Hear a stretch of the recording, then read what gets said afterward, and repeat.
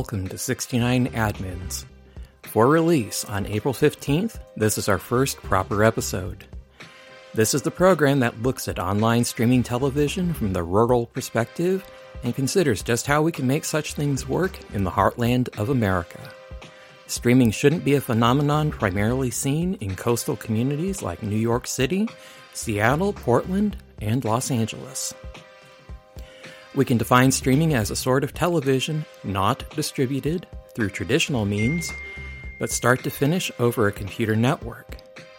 This would not include traditional earthbound broadcast television, cable television, and satellite television, even though all three of those types are typically considered digital today. The computer network typically used for streaming television is the Internet, which can be carried over wires, airwaves, and other means. This means that your regular satellite television package would not be considered streaming, but watching something via Netflix over a Starlink satellite internet terminal would be. Now, as you might guess, there is a measure of blurring of lines here between the old model of television and what is new. Some broadcasters left the airways to be streamers only, with their programs being exclusively distributed via the Internet. The media conglomerate Comcast has an around-the-clock news channel called NBC News Now that is exclusively available in the United States through online outlets like Tubi, Pluto TV, Peacock, and YouTube. It appears to be available via traditional cable satellite outlets like Virgin Media and Sky TV in the United Kingdom in contrast. Streaming looks quite a bit like the old thing known as television. It isn't regulated like broadcast television, though. It doesn't have the audiences that broadcast television had either. The conservative channel Newsmax learned that, to its horror, in recent disputes over carriage fees with DirecTV, one of the direct broadcast satellite providers here in the United States. Newsmax reportedly had such low viewership on DirecTV, according to DirecTV's figures, that its entire viewership on that satellite platform was smaller than the population of Ashtabula City, Ohio. Now imagine a channel that says it's the voice of conservatives in America having a viewership less than the population of Ashtabula City, Ohio, which is about 17,900. That leads to a problem when you ask a satellite provider to pay for the privilege of carrying your network. And Dish said, "Sure, we'll carry you, but we'll only do it for free."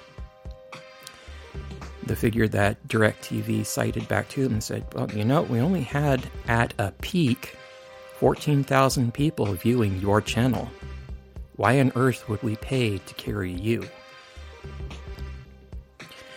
Primarily, you can see them online right now.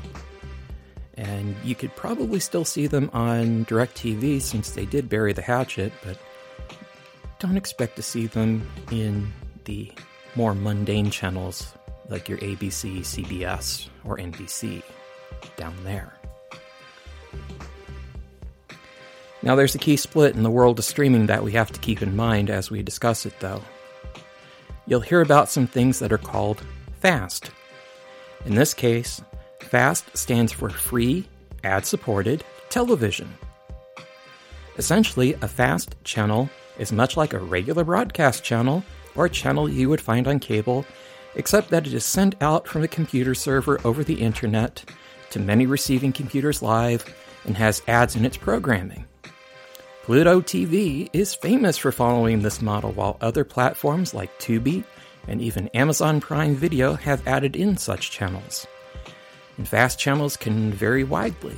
You don't have to think of it like what you would see on a regular TV channel out of your big metro. You could have something as simple as the All Jeopardy All Day Every Day channel, or the All Wheel of Fortune channel, both of which exist on Pluto TV. Video on demand is the other type, mainly a video. Much like picking through videos at the local library, or if you are of a certain age, at your local video store, you're presented with a menu of content to choose from. It generally isn't live content. The content library can change, as rights to material can shift over time, so one service may show something today, and it may pop up elsewhere a week, a month, or even years later as contracts change hands. You have to know the difference between the two to understand the world of content involved in streaming.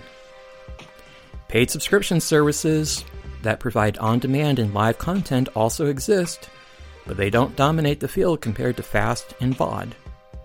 We will talk about those paid services after we talk about FAST and VOD options first. What's a key thing that you'd be looking for on a paid subscription service? NFL football games and Major League Baseball. There is a fourth type of service that was once popular but now is somewhat of a rarity, and that rarity is the video podcast.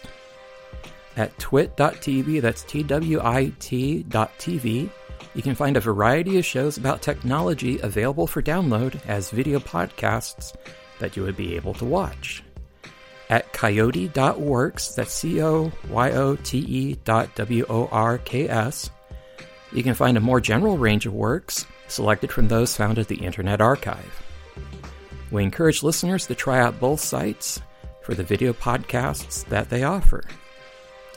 Now, from the rural perspective, what does this all mean? Live services can be a little rough to access with the less than best broadband that you're going to find in rural America. You might not be able to watch a FAST channel easily, let alone a basic YouTube stream, if your connection is inconsistent. Buffering is going to be part of life. Lost connections are going to be part of life. Video on demand is great, as long as you don't mind buffering. Video podcasts work great in rural environments.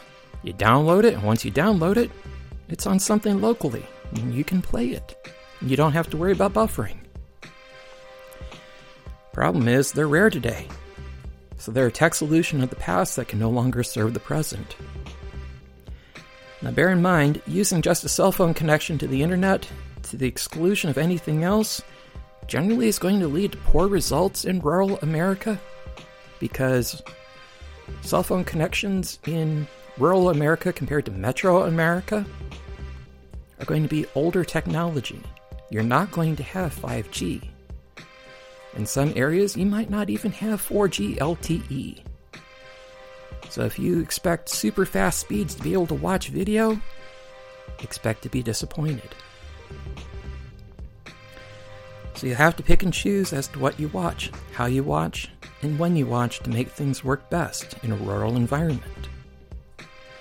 In further episodes, we'll talk about ways to make that work better for you. Thank you for joining us. This program is produced by Eerie Looking Productions in Ashtabula, Ohio. Be seeing you.